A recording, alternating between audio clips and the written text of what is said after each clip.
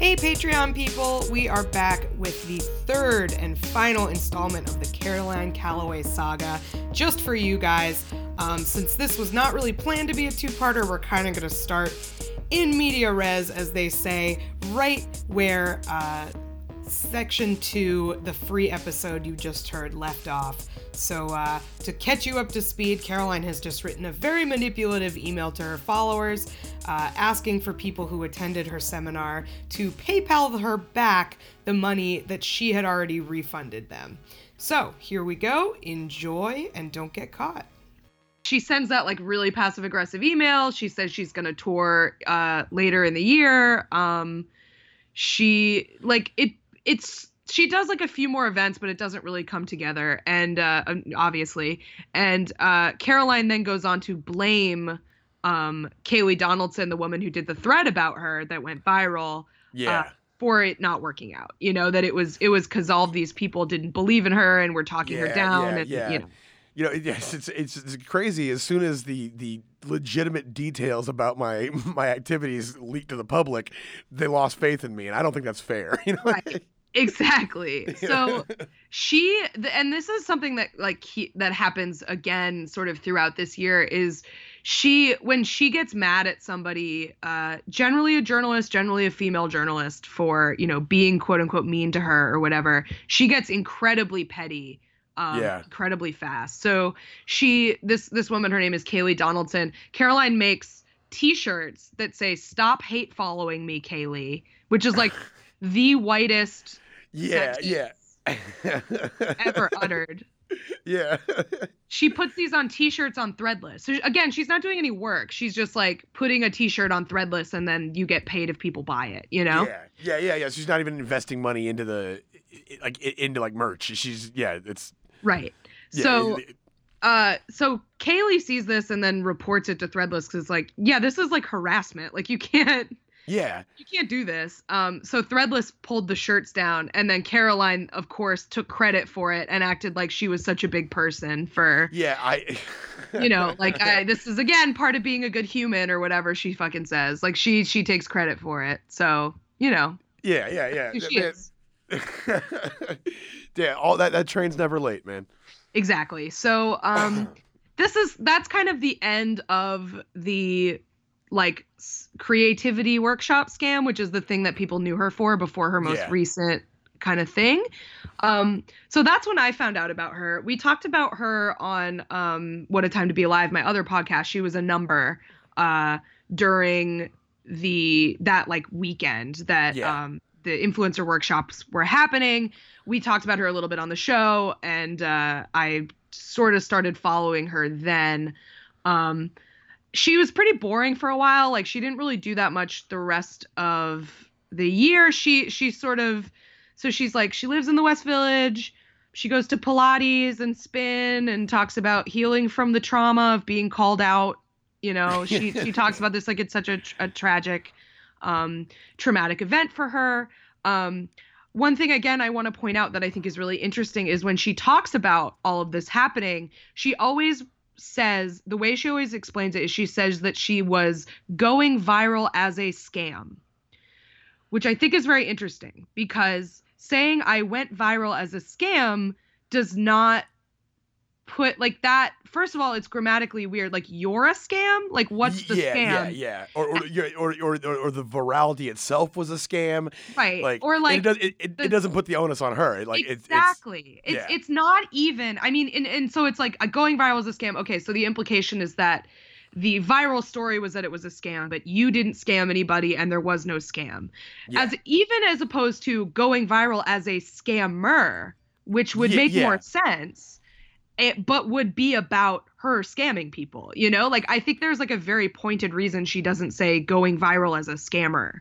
Yeah, of course. Yeah, that's measured. She knew what she was saying. It's to deflect responsibility. And even going viral as a scammer would deflect responsibility, because it's still just about the story and not about what actually happened. But it would at least position her as an individual in that sentence. Yeah.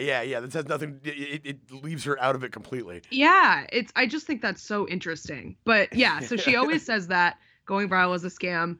So she talks about, how horrible this is. She starts going to therapy. She gets on meds. So I'm like, okay, this person is like maybe handling their stuff, but like still seems pretty to deflect responsibility, but like whatever. I'm as like a rubbernecker, I'm not super interested, Yeah.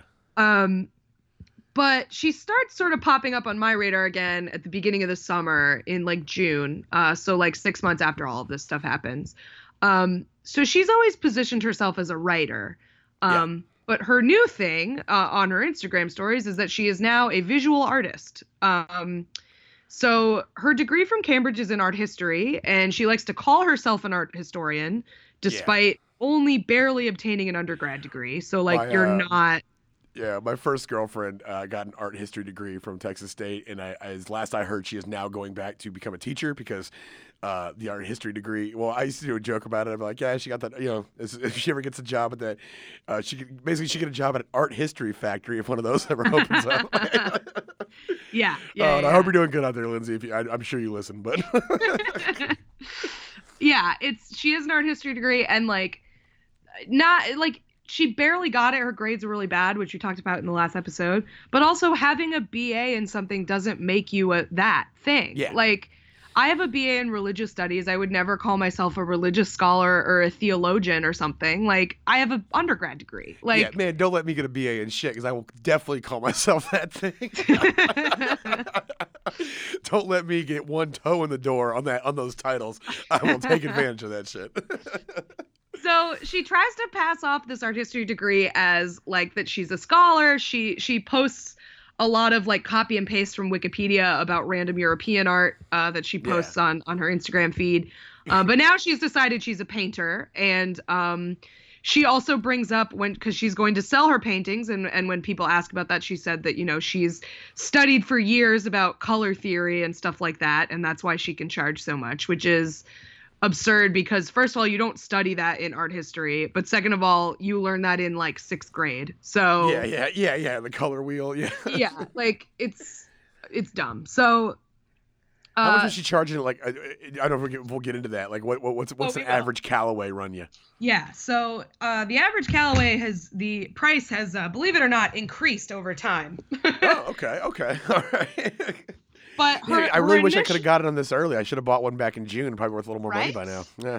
Yeah. So her initial sort of artwork back in June were these sort of abstract watercolors, just these like watercolor backgrounds, and then they had boobs drawn on them. That was it. That was the entire thing. Okay, so she has a voice, is what you're saying. Like, just a strong aesthetic perspective. Is it boobs like detailed boobs, or is it boobs like, hey, I drew, like, I took a marker and drew boobs on this poster? Literally 2 curved lines and 2 dots. Oh yeah, like a W with 2 periods. Exactly. Exactly. Very basic level introductory boobs. Okay. Yes. Yeah. Very, very basic. Just some, tiny, perky curved lines. And yeah, because she doesn't have the guts to draw some saggers on there. Right? Exactly, right? Come on, Caroline. Show us a real representation of 2-dimensional line boobs, okay? So she is selling them for, do you want to guess? Yeah, let's see. Okay, so it's I'm going to say $800. Okay, you overshot it, but I appreciate you. Okay. $80. Oh, 80. Okay, all right. Were they prints or like original pieces? Original pieces. Okay, yeah, fuck it. Never mind. I apologize, Miss Callaway. That's the second time I've called her Miss Callaway, and I sound like her stupid British boyfriend. She's infected me. I'm in. So yeah, it starts at $80, which is like it's a lot, but it's also like you do have a lot of followers, and they're dumb, and you've demonstrated that they will pay a lot of money for dumb things. Yeah. So sure. So probably the most irritating thing to me in this whole thing is that she calls them Tittays paintings. Tittays. That's what she calls them.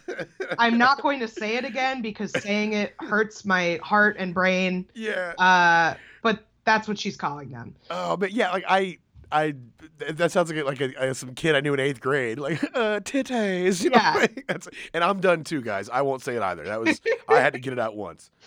It's bad. So, she's selling them on her Instagram stories. Like, she's just posting one and then saying, like $80 US, $100 international. I love that she's acting like she has the wherewithal to make a trip to the post office. Yeah, we will learn she does not. Yeah, so a bunch of people buy them. She's coordinating it on her Instagram stories. A bunch of people who buy them end up not receiving them. She's posting them for sale, and like a lot of them have like wrinkles or stains. It seems like she might be posting repeats, meaning she's selling the same painting multiple times. It's sort of unclear, but what we do know is a bunch of people didn't get them.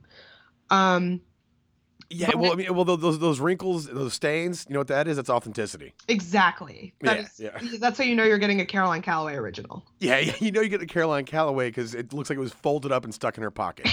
Yeah. So she then moves out of her boob watercolor phase into a new period and a new medium, which is collage. So she starts collaging. Yeah, paint's expensive. Yeah, exactly.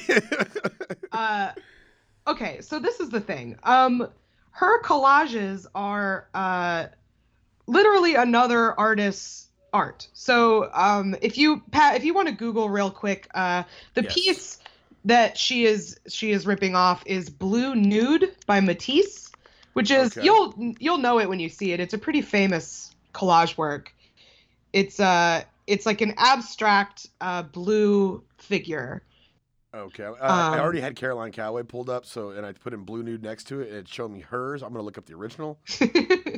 Yeah, and you see how much better the original is than hers, because hers are really bad, which we will. Okay. I got something real weird when I put in Blue Nude. I don't think has anything to do with what we're talking about. Gonna hang out on this page for a few minutes. Blue Nude. Yeah, I literally just got a bunch of furry porn. I don't know. Really? I don't know furry porn, but it's like it's blue nude people. I feel like your algorithm is fucked up, 'cause type in Matisse Blue Nude. Matisse Blue Nude. Okay. Matisse. Matisse. I feel like you just fucked up your algorithm by looking at too much garbage. Yeah. Right. No. Let's see. The blue. It's a blue background, yellow stars. No. No. What website are you on? I'm on Google. Just if you go to Google Matisse Blue Nude, it's the first result. Matisse Blue. Okay, I put Blue Nude Matisse. Okay, here we go. We're leaving all this in. Yeah. Oh yeah. I need to be exposed. Matisse Blue Nude. It's like a white background with a blue figure. Is the blue figure of like a woman and she's has her hand behind her head? Yes. Yeah. Okay. Yeah. Okay. I saw that one in the first go around too, but yeah, there was some other shit. Okay. All right. Well, yeah. Okay, so I'm here. She is doing cutouts of this painting. So she's just cutting out an outline of the Matisse Blue Nude in one type of paper and then glue sticking it onto another type of paper. That is her art. Okay. So Blue Nude is a very famous painting. People recognize it. Yeah. But when she starts posting these works, she doesn't even attribute it to Matisse. So when people start messaging her and going, hey, this is a Matisse, like, why are you doing this? She says, quote, I thought you guys would recognize a Matisse. I was wrong. So she's basically saying, I thought you guys were smart enough to just know I was ripping someone off. Like, again, putting the onus on her followers and not on her. Yeah. Her followers are the most abused group of people, I think. They really are. They're in such a horrible, destructive relationship with it's manipulative, abusive, mentally and emotionally. No, I'd say a physically abusive one too, because I'm sure they've ripped their hair out in frustration a couple times. Like, yeah, she's really mean to her followers. She really is. So these Matisse cutouts, despite also, again, like, you're talking about, this is supposed to be art. Well, first of all, she keeps calling it original art. And then when people are like, that's not original, she writes this.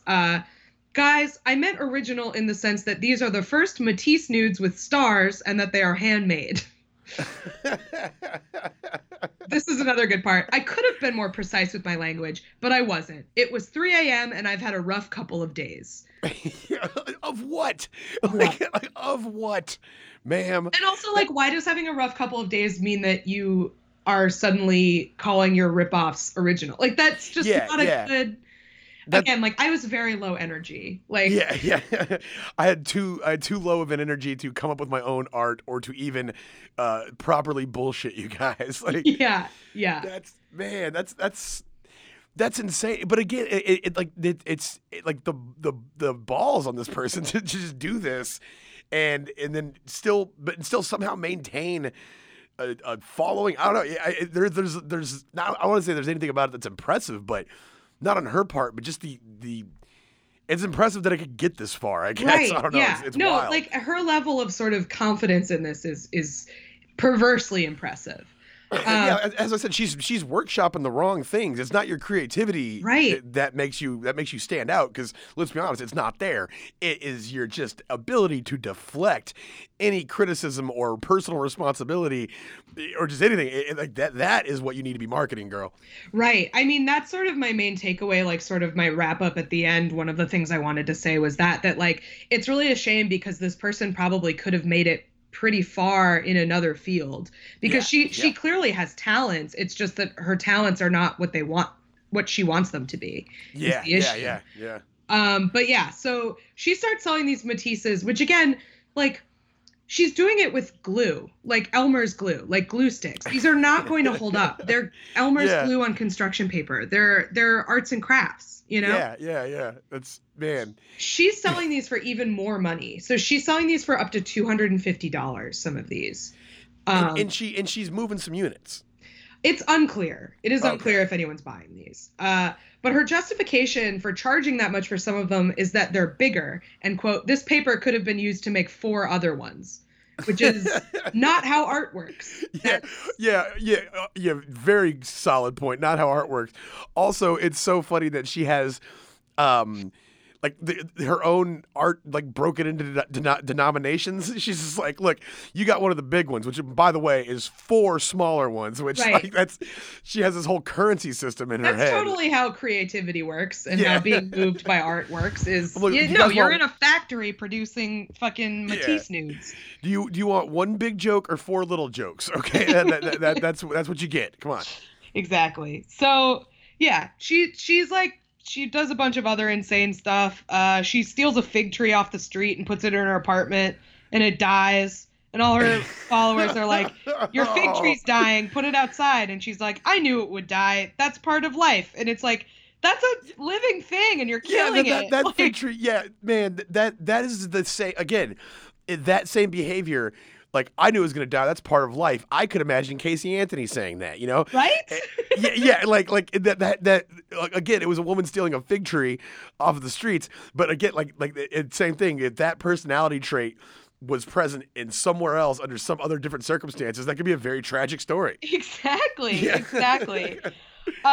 So, and this sort of brings us up to what was current last month when we did our part 1 episode, which is the reason people started sort of paying attention to her again was that she started writing these posts about how there was going to be a big tell-all article coming out about her, written by her old friend.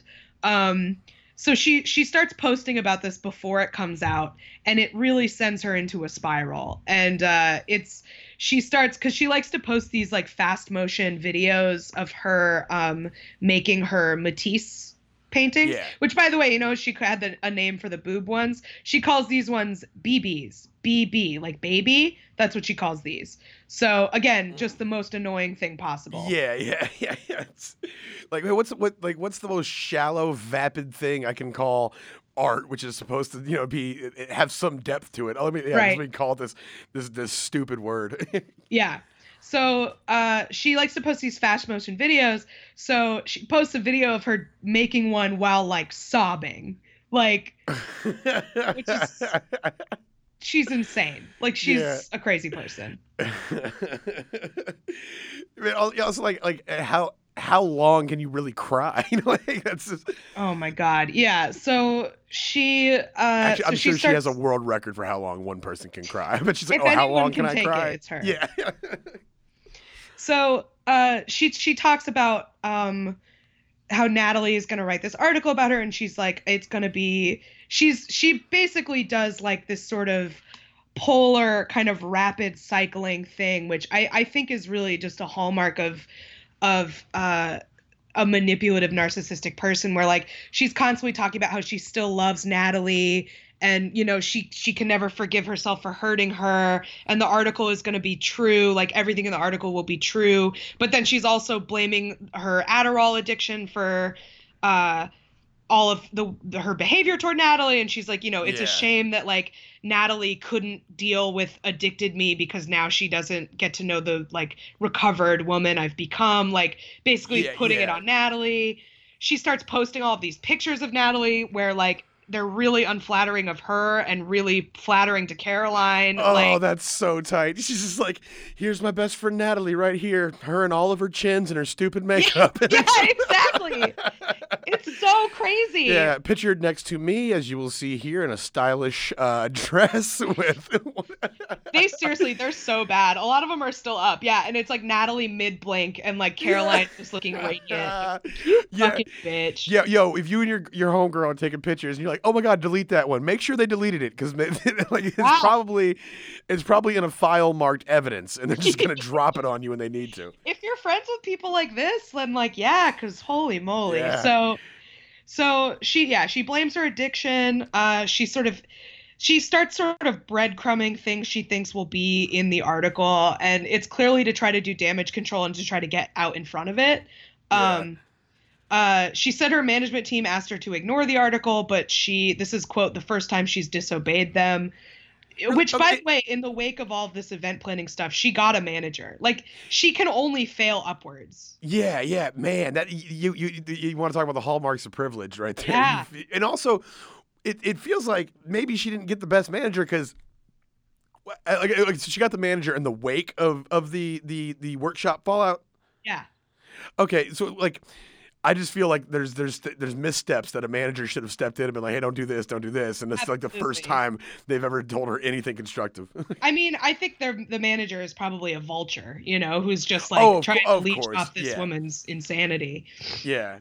So yeah, Natalie, like in the first draft of this post about it, Caroline said that they were going to send her a cease and desist for slander, but then Caroline takes that out because like it really doesn't go with her I love Natalie, everything's going to be true, blah blah blah. You can't also say slander.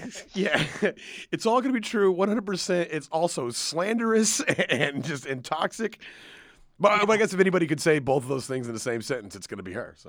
So like for like a week, she's just posting sort of rapid cycling about this article. Before it even came out, she's like just going insane. And it's as a rubbernecker, it's like pretty funny. Like, yeah. Because it's just so transparent how like emotionally manipulative she is being, and everybody's like, oh my God, this article must be crazy. Like, yeah, holy moly. So this is a part I really like. So she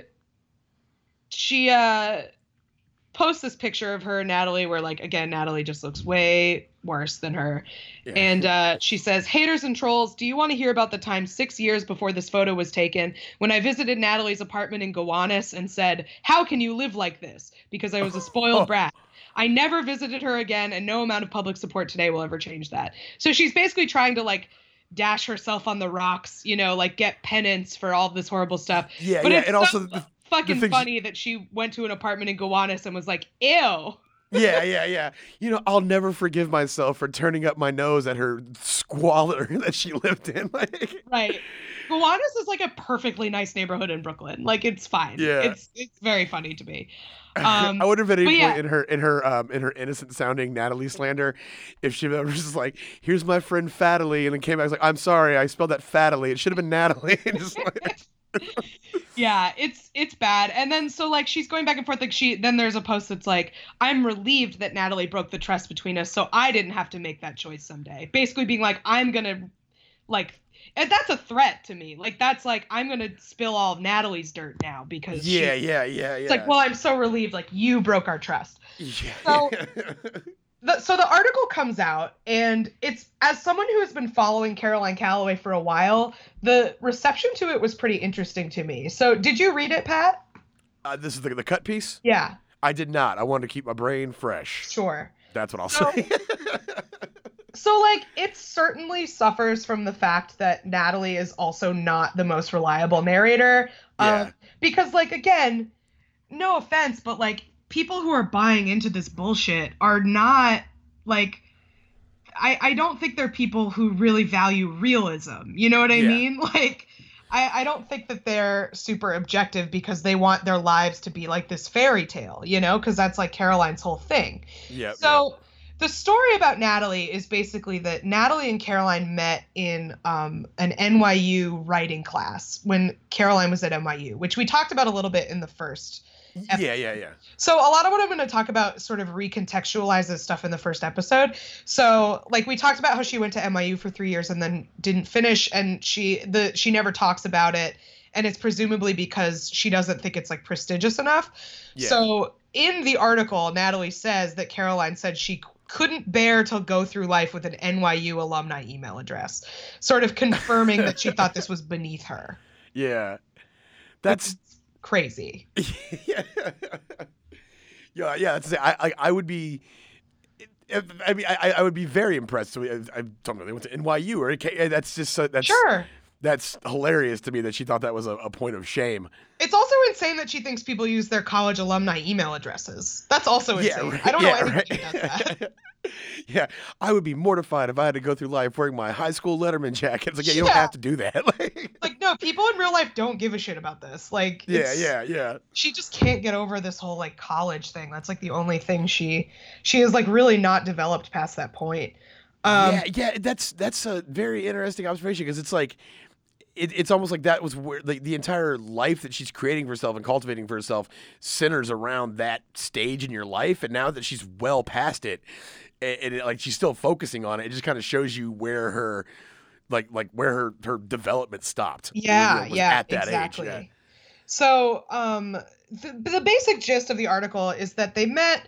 Natalie sort of thought Caroline was like an interesting character because, again, I think both the thing that makes Natalie and Caroline have in common is that they both treat everybody in their life like characters in their own story. Yes, you know? Yes. So, like, a lot of people read the article and came out of it with an unfavorable view of Natalie. And as someone who's been following Caroline for a while, that was sort of surprising to me. But also, I think a lot of the things that people don't like about Natalie are things that Caroline shares, which is that, like, that constant need to frame everything as like a young adult novel that you are the protagonist of. Yeah. And you can only imagine. I mean, it's not like I would be kind of surprised if I met one of Caroline Calloway's friends and they just so happened to be a well-adjusted, perfectly normal person. Right. I think there's like a very specific mix of problems that brought these two people together into a very toxic relationship. Yeah. And I think that's why, again, like some people, it really resonated with some people, this article, because like at its heart, it was about a toxic friendship, which I think a lot of people have dealt with. So basically what happens is they meet. Natalie is sort of entertained by Caroline. She finds her very charming. There's sort of an underlying theme of like Natalie feels very inferior to Caroline when it comes to men and attractiveness. And like that sort of plays into this resentment that Natalie has for Caroline. And that sort of is exacerbated when Natalie becomes kind of a ghostwriter for Caroline. So at first, Natalie is helping her edit and writing some of her Instagram captions. And then when Caroline eventually gets the book deal, Natalie is officially cut in as a ghostwriter. So like did Natalie get some bread off all that? Like, did she get money? It's unclear. So Caroline says she was paid. Well, you know, I guess so if Caroline said she was, I'm gonna say no. Well, like it was in the contract, and there was a book advance, so I'm assuming she got some money, but obviously not as much money as she would have gotten if Caroline had been able to finish the book. Well, for sure. So, so like Natalie ends up sort of being the author of this image of this woman who she also resents very strongly. Oh man, that's a dynamic right there. Yeah. So like, I don't know. I understand why people come out of this thinking Natalie was kind of like naive and ungrateful and sort of like painting herself as a victim, because she's constantly framing in this article this idea that everything good happens to Caroline because she's hotter than me, and everything bad happens to me because I'm not as attractive as her, and she has some kind of charm that I don't have. Yeah. And like that is a very unhealthy, resentful, non-self-reflective way to look at this relationship.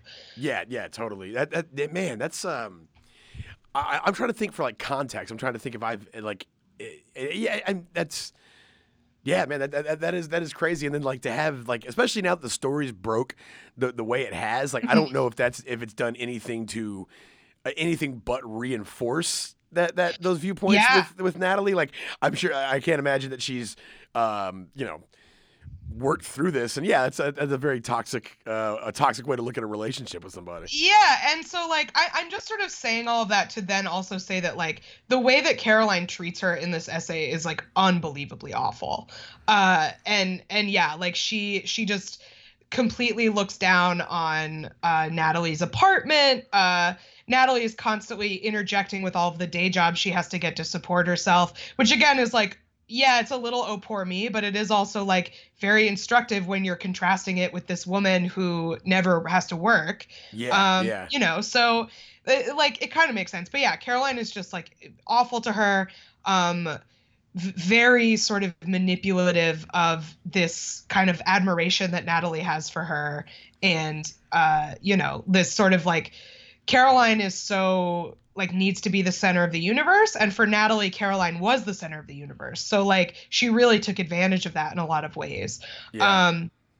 Then like it gets to the point where they get this book deal, and Caroline gets mad about this, but I think it actually helps contextualize what happened in a way that makes her seem less bad, which is that she was really, really addicted to Adderall. Yeah. And like she wasn't able to work because she was just out of her mind on Adderall. Like there's a scene in the article where Natalie talks about coming to visit Caroline at Cambridge to try to get her to write because she won't do it. Yeah. And she gets to her room and Caroline has ripped up all the carpet in her room because she wants hardwood floors. But that's not how hardwood floors work. Then you just get splinters when you walk across your unfinished. Yeah. It's not treated or finished. Oh God. And it's like a dorm. And yeah. Oh man, so I just imagine somebody just tweaking their ass off, bloody feet, walking around. It just, yeah, man, that's.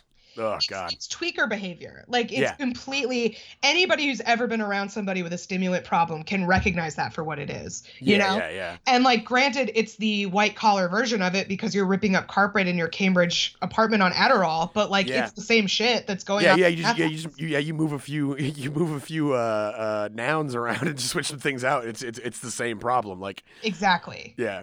So like and I think Natalie does a very fair job of talking about how like Caroline won't do this because fundamentally I've done a lot of her work for her anyway, but she also has this drug problem. And her life in Cambridge is not as it seems because she's just like, she doesn't have any friends and she's just like tweaking in her dorm. And it's real sad. And so like Caroline gets upset about that, but like I think it explains what happened. So Natalie basically just goes on to say like she didn't write the book and she ended up like kind of abandoning her. They went to Amsterdam and Caroline like fell asleep and she got locked out of the apartment and like just stuff like that, which like granted that story doesn't seem that bad to me and it's presented like it's really bad, which makes me think Natalie is probably holding back some details. Yeah. Because like Caroline acknowledges that Natalie held a lot back. So like there's more here than meets the eye even. But I mean it's basically just like Caroline is a mess and a liar and an abusive friend. The one other detail I want to talk about from the story that I think you will find funny is there's Natalie talks about the first time she realizes that Caroline is not completely truthful with her. Yeah. And that moment is when Caroline has always been obsessed with like prestige. Like even before she went to NYU and was applying to Cambridge, she wanted to go to Yale. She like loved Yale. Yeah. and she had like a box of Yale memorabilia, even after not getting into Yale, which is psychotic. A Yale fangirl, yeah. Yes. I used to work with the dude, his older guy, cool as hell. I've mentioned about the podcast before in the Mike McCray episode. He's the dude I worked with would always tell me about the rock shows he used to go watch. Anyways, he thought he was going to get into A&M when he was a teenager, and he went and got a tattoo of the Texas A&M logo. Yeah, and then he didn't get in, and he still has the tattoo, and he still loves the school and reps it. But like, I found out that he never went, and I felt really bad for him. That's really grim. That sucks. Yeah. So Caroline is like that about Yale. So Natalie, for her birthday, gets her these like Yale commemorative plates. These like decorative Yale plates. And Caroline, according to Natalie, loves these so much that she bursts into tears. She's so thrilled with this present. And Natalie is so honored that she got Caroline something that meant so much to her. She was sort of surprised, But then later, the Yale plates disappear, and Caroline says that they were stolen. However, nothing else is stolen. She says that the Yale plates and a ring, one of her rings, was stolen. But then a few weeks later, Natalie notices Caroline wearing that ring again. Oh, girl, you got to get that backstory straight. Yeah, and she just never brings it up. But she's like, "Oh, Caroline is a fabulist. She's making stuff up." Yeah. So one of the big things about the article is people are like, "Where are the Yale plates?" Yeah. I wonder, did you, like, just going from my experience in life, do you think she pawned them? I don't know. I really don't know. At this time, I feel like she had money, so I don't know why she would have pawned them. Yeah. She might have just thrown them away or something. Like, who knows? Yeah. Oh man. So yes, that would be like, so taken, if that's what happened. Okay, she just threw them away. That would mean that like the plates didn't mean anything to her, and she fabricated that response to Natalie to ingratiate herself to her and to buy some well-being, so to speak, on the cheap. Oh, now I got this. We have this moment, that has strengthened our friendship, and as a result of our friendship being stronger, I can maybe lean in a little harder on her for things, or it becomes more of a resource to her, and she was able to achieve that by faking this emotional response for the Yale plates, and then they meant actually so little to her, she just fucking chucked them. Exactly. Man, yeah. That's wild. It's crazy, and I don't know if this is I think a lot of this is unconscious on Caroline's part. I think she probably doesn't realize how manipulative she is of people. I don't think a lot of people who are manipulative do realize it. Right. Which, like, I feel like it took me a long time to realize, like, just because it's not willful doesn't mean that it's acceptable. Of course. You don't, like, even if they don't mean it, it's still not okay to treat people that way. Yeah. But yeah, so like, I don't know if Caroline was using these Yale plates as a litmus test, but like, it certainly works as one that, you push it with this person, you see, like, are they going to say something about this? They don't, then I have enough credibility with this person that I can lie to them. Yep. Oh man, dude, that's like they say that what's that they call it the Benjamin. There's a thing of the Benjamin Franklin effect where if Benjamin Franklin needed somebody to like him or needed somebody to be on his side, he would ask a favor of them, and he famously like deaded rivalries and beefs with other people by like just asking them to do him a favor.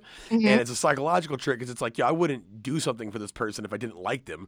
You know what I'm saying? So like one of them was he had a famous rivalry with a guy, and he called the guy or wrote a letter to him or whatever. It was like, hey, I'm doing some research and I need a book that I've heard you had in your library. Can I borrow it, please? And he let him borrow the book, and he just kept it on his desk for 2 weeks and then just gave it back to him. Was like, thank you so much. And the guy was like, oh yeah, cool. And like the fact, like, why would I help this person out or do something for them? It's a manipulative behavior. I mean, now Franklin did it on purpose, but like, and also like another thing like that is I don't think that's like a bad thing at all. I think that's very smart, but like people can use that to bad ends in the sense of a lot of people will do that with like money, where it's like, you loan me a small amount of money, I'll pay back the small amount of money. Then when I need a bigger amount of money, I'll take it from you and I won't pay you back. Yeah. It's to Mayor Smith. It was in the last episode. Exactly. We did. It's like a super common thing. So so that's like the article. There's like follow-up from the article. Opinion seems divided.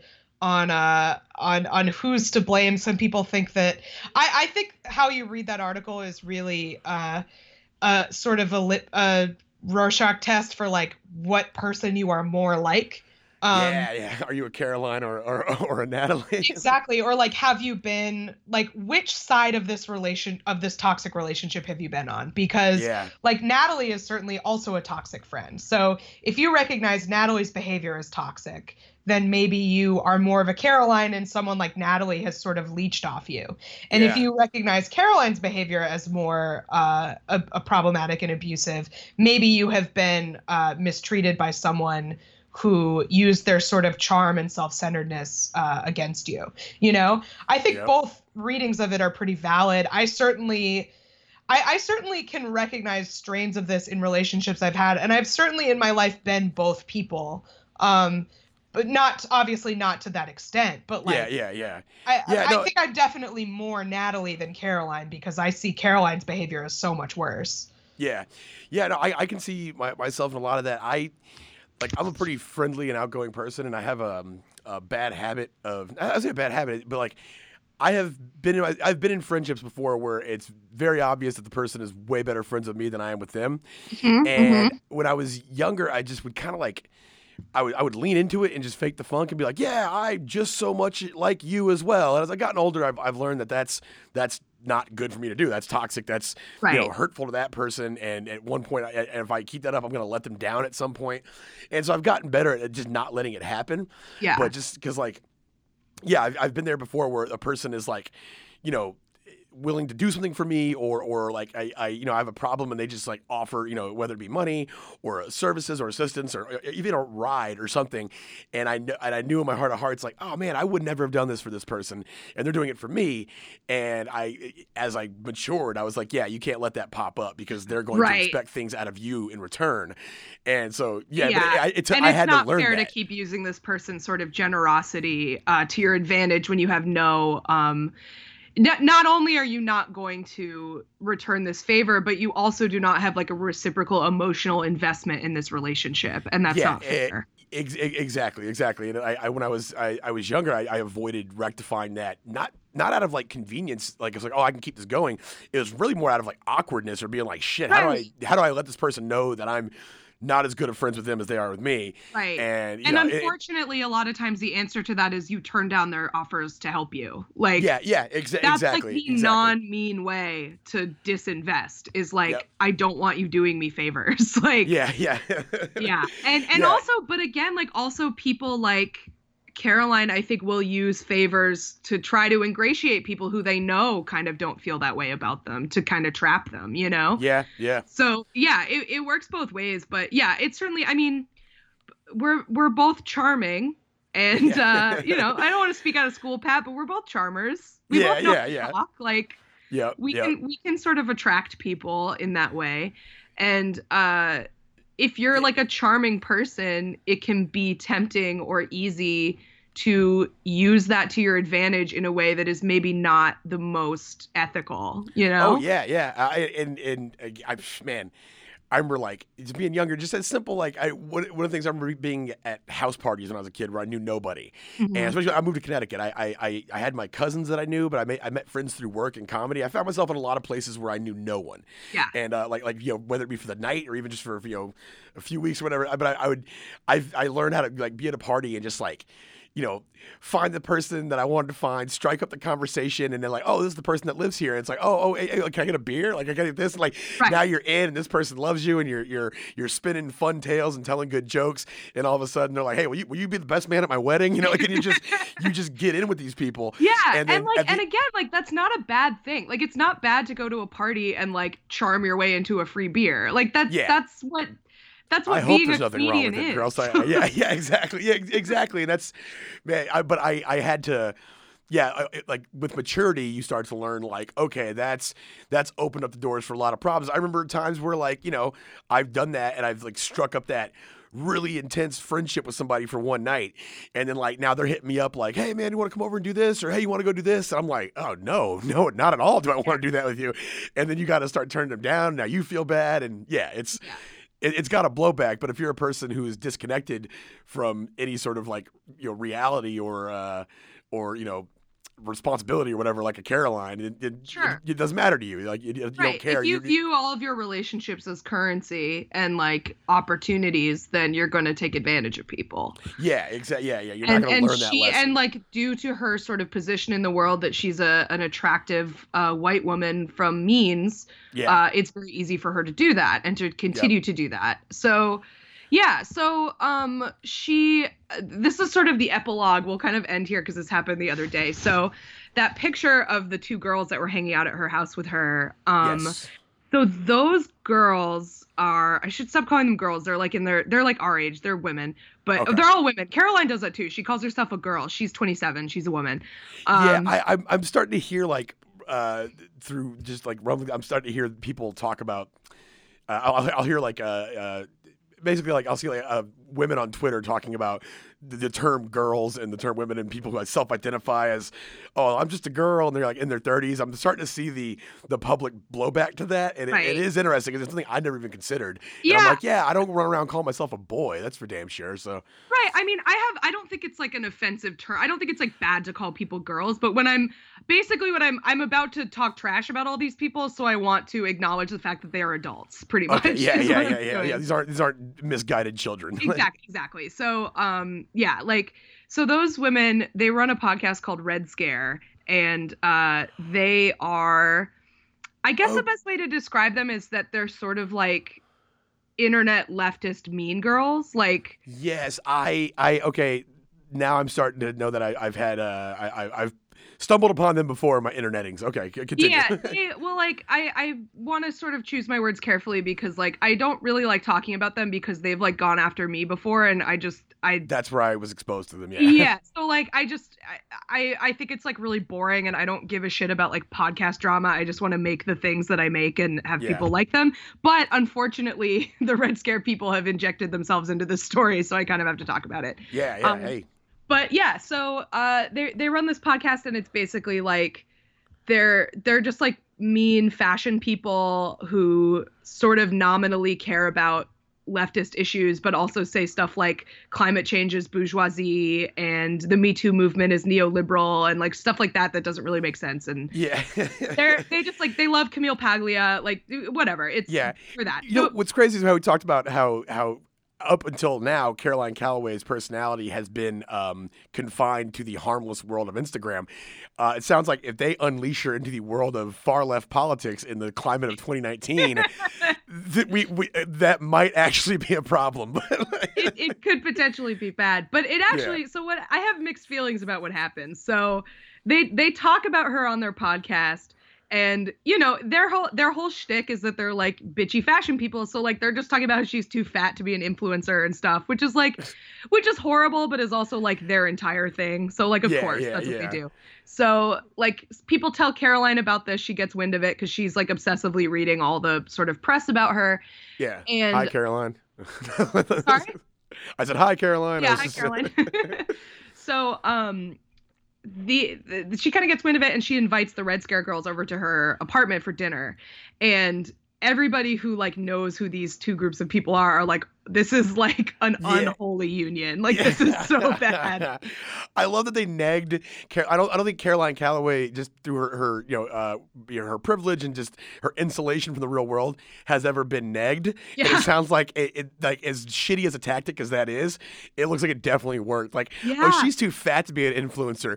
24 hours later, she's cooking you dinner. Like, what the hell? Like no one is like more set up to be bullied by the type of people that are bullying her in this story. Yeah. And it just seems like she never for them. Yeah, and as until late, it feels like she's been lucky that she's never crossed paths with one of them. And like the minute that she did, she like immediately fell hook, line, and sinker for it. Like, completely. And like I think they are in some ways like what she thinks she is, because they're like media New York cool girls who like are very hip and a size 0 and chain smoke and don't believe in anything like that kind of like I think she kind of wants to be one of those people. So like she is perfectly set up to be bullied by them.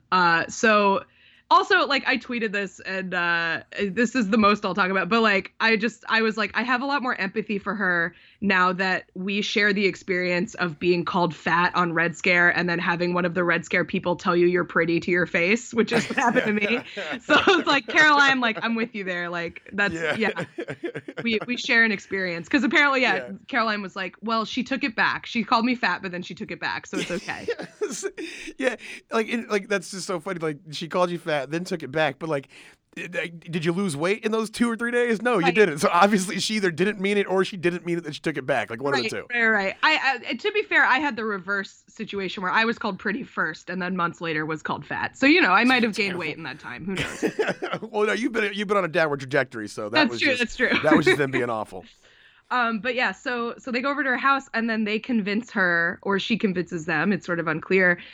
They have a live show the next night and she's going to come on and be a guest and give like the real story about Natalie or whatever. Yeah. And I think like my guess is that the Red Scare people didn't like always knew this was going to be a train wreck and thought this person was a train wreck and were kind of making fun of her, but probably didn't want to humiliate her, like probably thought she was an entertaining sort of kook, Yeah. Like, I don't think, basically what I'm saying is like, I don't think they necessarily set her up to have what happened happen. Cause like, basically have you ever seen the movie Carrie? Yes. She got carried. Like she got, okay. like, she basically got pig's blood dumped on her on stage. Like, it was bad. It was really bad. Shit. So she goes on their show and she like gets booed and people ask her questions and she just rambles and doesn't answer them. She seems very drunk. At some point during this recording or this show, someone in the audience reveals that Natalie has sold the movie rights to her article to Ryan Murphy for $1 million, which I don't know if that's true, but apparently Caroline like almost started crying on stage like when that happened. Like, it sounded really fucked up. Oh man, because Caroline's like, well, that's my story, and it's like, hey Caroline, you don't have sole custody of your memories, girl. Exactly. So like again, like I don't really like the Red Scare people, but it's unclear how much they set her up, and like it seems like she mostly did this to herself and they were just sort of mortified onlookers that they let this person be on their show. Yeah. But just the unholy union of all of the worst white women in New York. Man. As much as like Caroline has not left a positive impact on me as to who she is as a person, I kind of feel bad. I just want to be like if she's walking into that place, like, Caroline, don't go in there. Like, that's not gonna. Well, the thing is too, like, we also didn't cover the fact that while all this was happening, her dad died. Yeah, see, that's what I had saw that like literally like after I learned like not who she was, but after like we did our episode, then her dad had passed away, and then she did that weird topless photo, which I just thought was that was bizarre. Yeah, but like, I mean, I get, everybody mourns in their own way. I lost my dad. I didn't take very many naked photos. I mean, like, but that's wild, man. It sucks. I do feel bad. And so I don't feel that bad for her because like she is the one who wanted all this attention and like she's the one who wanted to go on stage and like be an idiot. But like she's talking about at this Red Scare thing that like she's going to her dad's funeral the next day. Like she is just not processing any of this stuff and it's really sad. And like she is clearly like needs to log off, but probably never will. And but the other thing about her like failing upward through all of this is she's now repped by UTA, which is like a really good agency, like an agency that Pat or I would like kill to be repped by. Like she's repped by them now. So man, but like what are they gonna market? You know what I'm saying? Like that's like that's one of those things. It's like they're like obviously get in there, secure the client, but then like what are you gonna bring her out on the road to do? Like is she going to learn to dance or some shit? Across the country, I guess. I don't know. the Meltdown tour, the Meltdown 2020 tour, they just bring her around and just have her just lose her shit on stage. And, I guess so. Yeah, man. You can just go to open mic and see that. You don't have to go pay $165. Right. Man. Yeah, damn. if you want to see someone living off their parents' money have a meltdown, go to an open mic. You'll see it. Well, holy shit! That's so that brings us up to today. We're at point 0. That brings us up to today. Yeah, the Red Scare show was on Friday, and it's Monday today. So that's pretty recent. I think she said she's in LA taking meetings today. So wow. Yeah. Damn.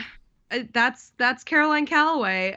She's still chugging along, still Instagramming. I feel like I kind of checked out after her dad died because it was just sad, and I genuinely feel really bad for her that she has to deal with that.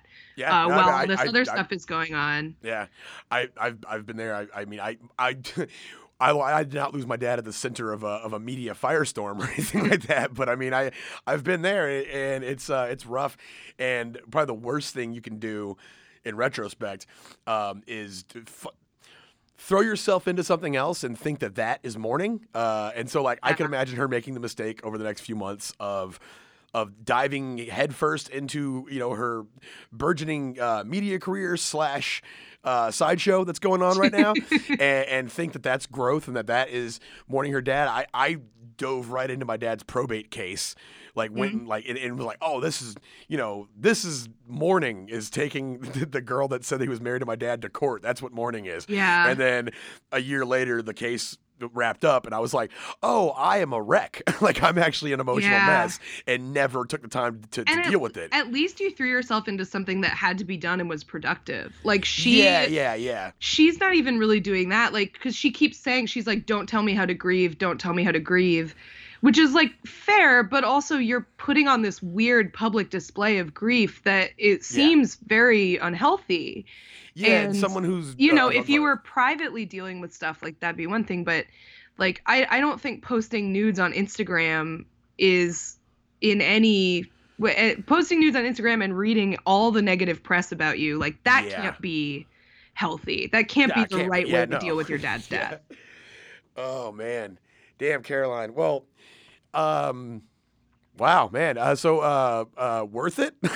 I guess. I mean, look, she's repped at UTA and I'm not. Yeah, exactly. So I guess 100% totally worth it across the board.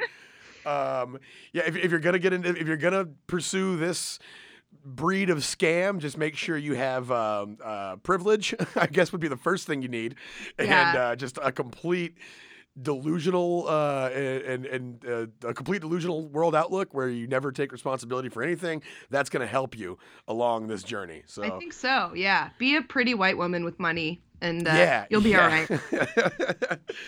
Man, that's wild. Well, damn, Kat, thanks for that. This concludes our saga. This concludes, the Caroline Calloway saga. We will. I'm gonna safely say here the story is still unfolding, and you can imagine I have tons of updates coming in the future. We may have to have an update in a year or so. We'll see what happens. But that's the Caroline Calloway story. Now you know who she is. Hey guys, Kath again. Thanks so much for listening and subscribing. Check out Pat on Twitter, PEEZYTX. I'm Kath Barbadoro on Twitter. I'm doing a tour of Texas and Oklahoma with Street Fight Radio coming up in mid-October. We'll spare you the rest of the plugs. Thanks so much for listening, and remember, don't get caught. Bye, guys.